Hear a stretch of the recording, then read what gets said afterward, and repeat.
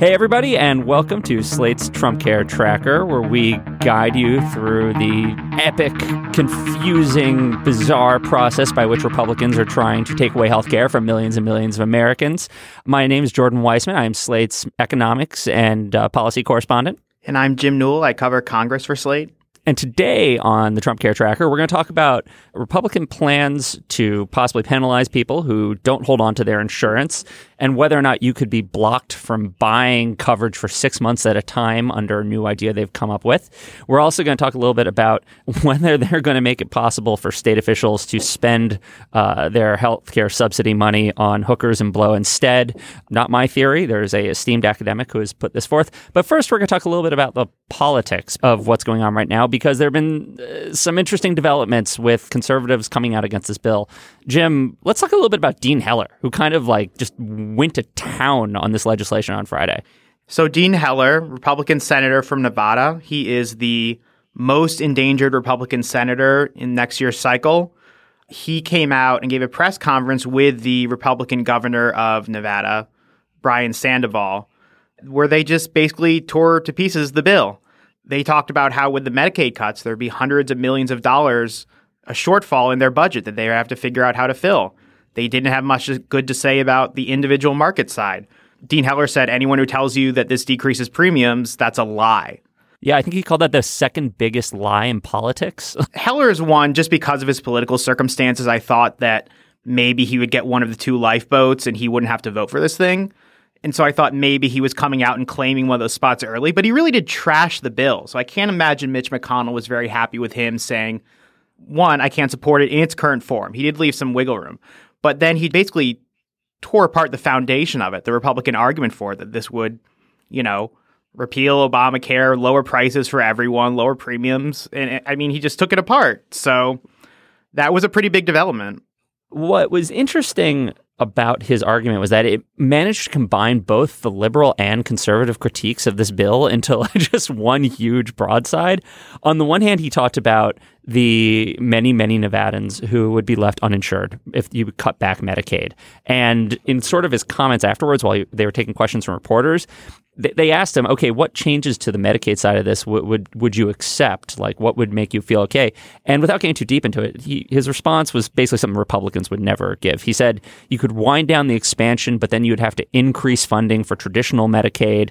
It was some kind of counter offer that Mitch McConnell would just never embrace. Right. What this bill currently does is it winds down the expansion and then blows up traditional Medicaid. So, yeah. Yeah, exactly. It leaves an extra stick of dynamite behind. Right. That's one side of it. And then the other side, he came down and said, oh, and by the way, it doesn't reduce premiums at all, which is the entire conservative goal. It's the only conservative goal. So it was a really nice synthesis of what everyone from every side of the political spectrum hates about this bill. Yeah, and he also said it would be very difficult for me to get to yes. So he has that wiggle room, but he's making it seem like this would require some sort of really substantial change, not just a tweak, thrown his way to give him cover. I don't know, maybe he'll sell for that eventually. But Heller is in this category I sort of think of now as the hard-ish no. Him and Rand Paul, right? That's pretty much it. I think, and I would also put Mike Lee in that category. Because Mike Lee, he wrote the Republican senator from Utah. He's sort of a very quiet person. He doesn't get in front of microphones and just, blast out his opinions nonstop. So sometimes he's a little underestimated. But he wrote a Medium post over the weekend where he wrote, quote, far short of repeal, the Senate bill keeps the Democrats' broken system intact, just with less spending on the poor to pay for corporate bailouts and tax cuts. A cynic might say the BCRA is less a Republican health care bill than a caricature of a Republican health care bill. His big ask now is he wants states to be able to opt out of all of Obamacare. So he also seems like a hardish no. So you have three right there. I think that Ron Johnson, Republican senator from Wisconsin, and Ted Cruz, I think just because of their circumstances that they're probably a little easier to get on board. They don't want to, rock the ship too much. But then you also have to wait to see will Susan Collins from Maine. She said she's weighing on CBO, and CBO is probably not going to be very good. Lisa Murkowski from Alaska, this bill does nothing good whatsoever for Alaska. That's not true. They have one kickback for Alaska. Oh, they do have the kickback. I forgot about the kickback. That's true. I do think that's how you get Murkowski's vote, is you do whatever you want and then just say none of this applies to Alaska. I think so. There's almost a principled argument for that, which is that Alaska, when it comes to healthcare markets, really is just not like anywhere else in the country. It's not totally craven to do that. It's just mostly craven. It seems like you have this emerging block of hard nose led by Heller, who, of course, his motivation here is partly that he's in a state that Hillary won, but also that his governor, Brian Sandoval, is just very, very much against this bill. And he said he will not support it unless Sandoval signs on too.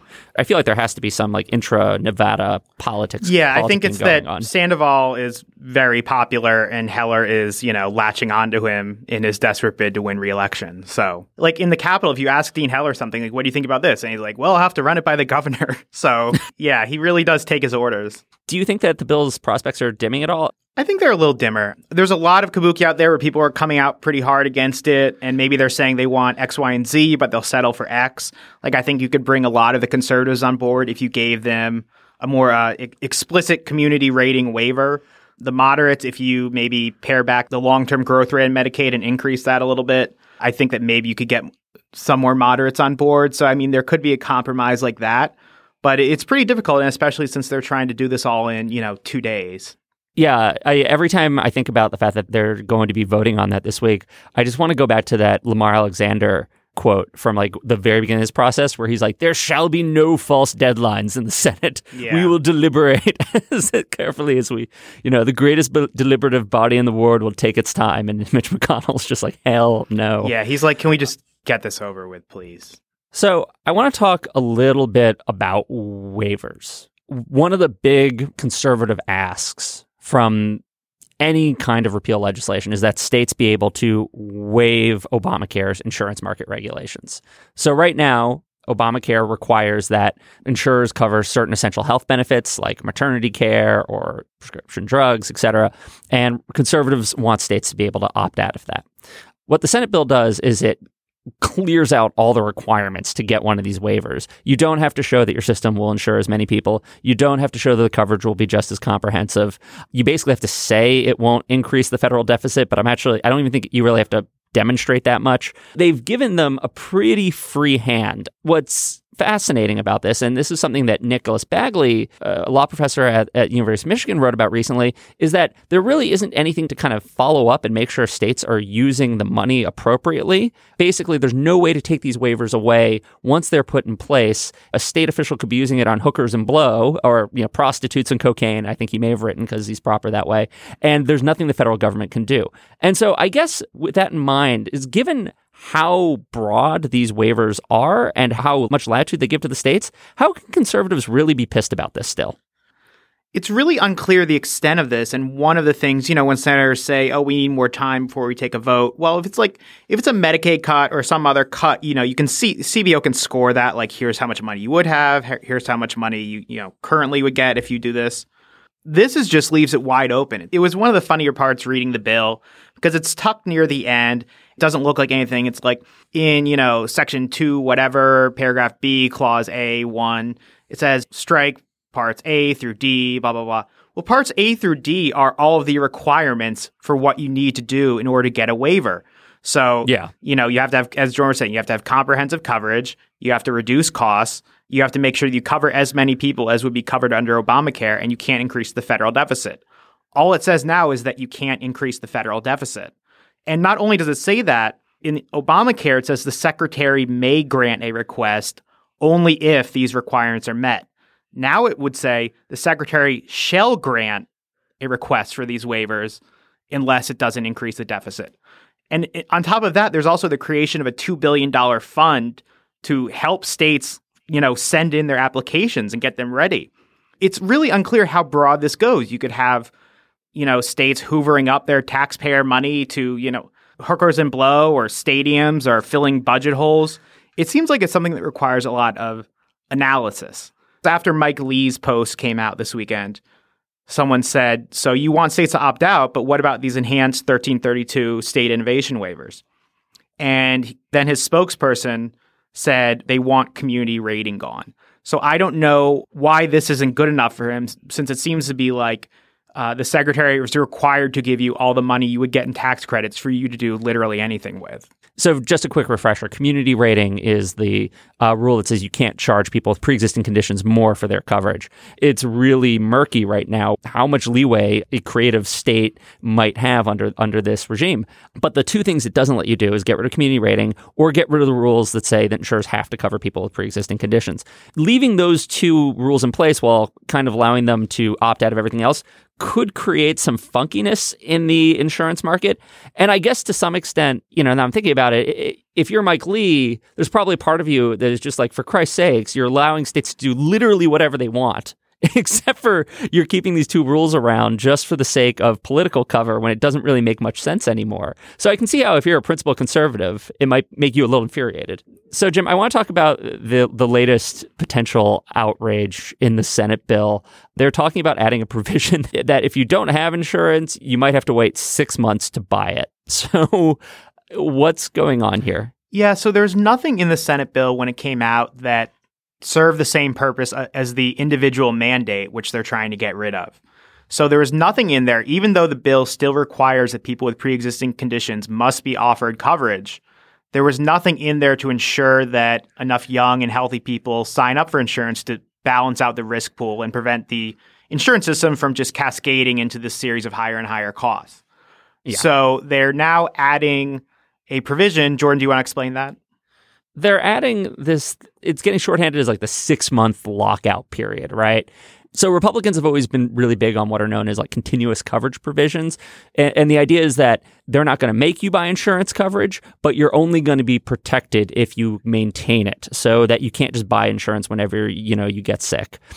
And so the latest idea seems to be that if you don't have insurance coverage, if you do not have a health plan, the next time you go to buy one, you're going to have to wait 6 months for it to take effect. So there's going to be this 6-month lockout period where you can't get insurance. This is supposedly meant to incentivize people to buy insurance and maintain it. Don't have a gap in your coverage, or you're going to be locked out of the market for 6 months. But some people are freaking out about this because it sounds like, well, holy shit, instead of telling me I have to buy insurance, you're telling me I can't buy insurance. I think it's not clear exactly how frightening this is. And it sort of depends on specifically how it's written. Because on the one hand, this actually could just sort of be a version of Obamacare's open enrollment period. Right now, there are actually all sorts of restrictions in Obamacare. It's you have to buy insurance during open enrollment, or you have to qualify for a special enrollment period, which basically means if you lose your job and lose your coverage, you can buy insurance later in the year, but otherwise you're locked out. This sounds like a version of that. But the one way it could potentially be much, much worse is if they say this 6-month lockout applies even if you try to buy coverage during the open enrollment period. So basically this would say that if you ever have any gap at any time, even if we get back to the open enrollment, you're still going to have this 6-month lockout. That is much more severe than what exists currently. Coming back to the politics of it, regardless of specifically how it's written and how severe it turns out to be, it seems like they've written something that will be less popular and harder to market even than the individual mandate. Well, that's sort of the silliness of this whole debate, because the individual mandate, they have to get rid of that because they've been railing against that for 7 years. And it is, regardless of the merits, it's not a very popular thing to have to pay a tax penalty if you don't buy a certain product. So it's the big political winners getting rid of that. Democrats didn't put that in the bill just because they wanted to punish people. They put it in there for a specific policy reason. So now without the individual mandate, they're having to come up with something else. Anything where you're trying to get people who do not want to buy insurance, you're trying to apply a stick approach and get them to buy insurance, that's not going to be a popular provision, but you sort of have to do it in order to keep premiums down for the whole pool. So they've come up with this. The House bill, their idea was the penalty if you didn't maintain continuous coverage and you wanted to buy it was that there would be a 30% surcharge on your premiums. And that wouldn't work very well, because then if you are just trying to buy insurance when you get sick, you'd be like, okay, fine, whatever, it's 30% more, but I can still buy it right now. This one, I'm wondering if you were actually locked out and you can't buy it, that might serve as a better incentive, which also, the flip side of that is probably the better incentive probably could be more unpopular because it's a little more scary. So I'm just wondering how that will be scored. It may score a little better. I will say right now, it's definitely going to be a more effective provision than what the House came up with. The House's idea was kind of comically badly designed. And it was so bad that actually the CBO said it would reduce the number of people insured. Rather than encouraging more people to get insurance, having that surcharge would just convince young people to hold off. The bill would have been better off without it, which kind of makes me wonder if, for CBO scoring purposes, they could have gotten away with not having one of these things in there and just sort of hoped that other aspects of the bill would have, quote, like stabilized the market somehow, like the reinsurance fund. Right. But that's sort of doing a lot of guesswork about the mysteries of CBO forecasts. Some of the conservative criticism of CBO is that they weight the mandate very heavily and that maybe the mandate doesn't have quite the power that CBO says it does. So maybe they're finding that this continuous coverage provision will have that same effect and then lowering the number of uninsured in their CBO score. Like CBO could find this having a much more powerful effect. Yeah, that's actually a possibility. That might balance out the terrible PR. I think it's time for us to turn to our final segment, which we like to call Is This Shit Really Happening?, where Jim and I will each place a wager on whether or not we think Trump Care will actually be signed into law. I still think it's going to happen. I still think this will be signed into law. However, I am downgrading my wager. Last episode, I said I would bet my brand new mattress, which had just been delivered, and which I very much liked. I'm still betting my mattress. The reason it's downgraded is because I recently found a bed bug in my apartment. It's not clear we have an all-out infestation, but there was one that we managed to trap in a jar. So the person on the other side of this wager, that's what you have to know about this bed. Just telling you. I will still bet that the bill goes through. I also am a little less comfortable about it just because the sort of jockeying for position among the holdouts has been a little stronger than I expected. I would bet the accumulation of all the free come with purchase Apple earbuds that I've collected over the years, which are all terrible, and I never use them. I don't want them, yet I can't throw them away. So I'm willing to bet them. How many do you have? I don't know, like 4 or 5. So I will give all of those away.